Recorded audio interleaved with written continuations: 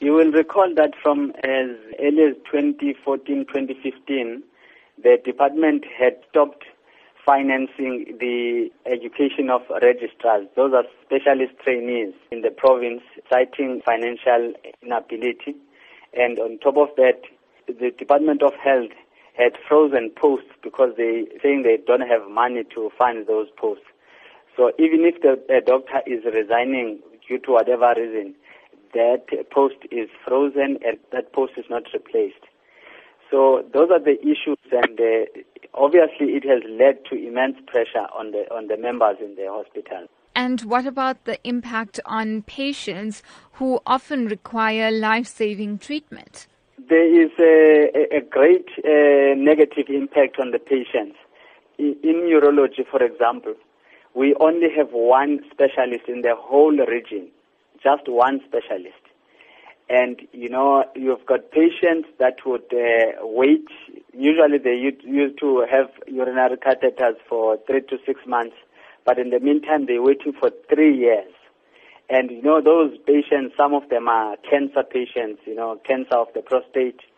They don't get monitored as it's supposed to be, because our machines also are broken. Due to that reason, we've got patients who are dying whilst waiting.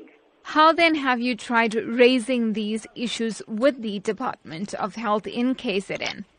Initially, when this started, ma'am, we had arranged at least quarterly meetings with our MEC. Those meetings never materialized. And on top of that, we had written them a letter to have a meeting with them regarding these issues. They only responded today asking for a meeting on the 4th of May. Are you then hopeful in terms of the outcomes of that meeting? We don't know, ma'am, because it's the same people that we have met, even before.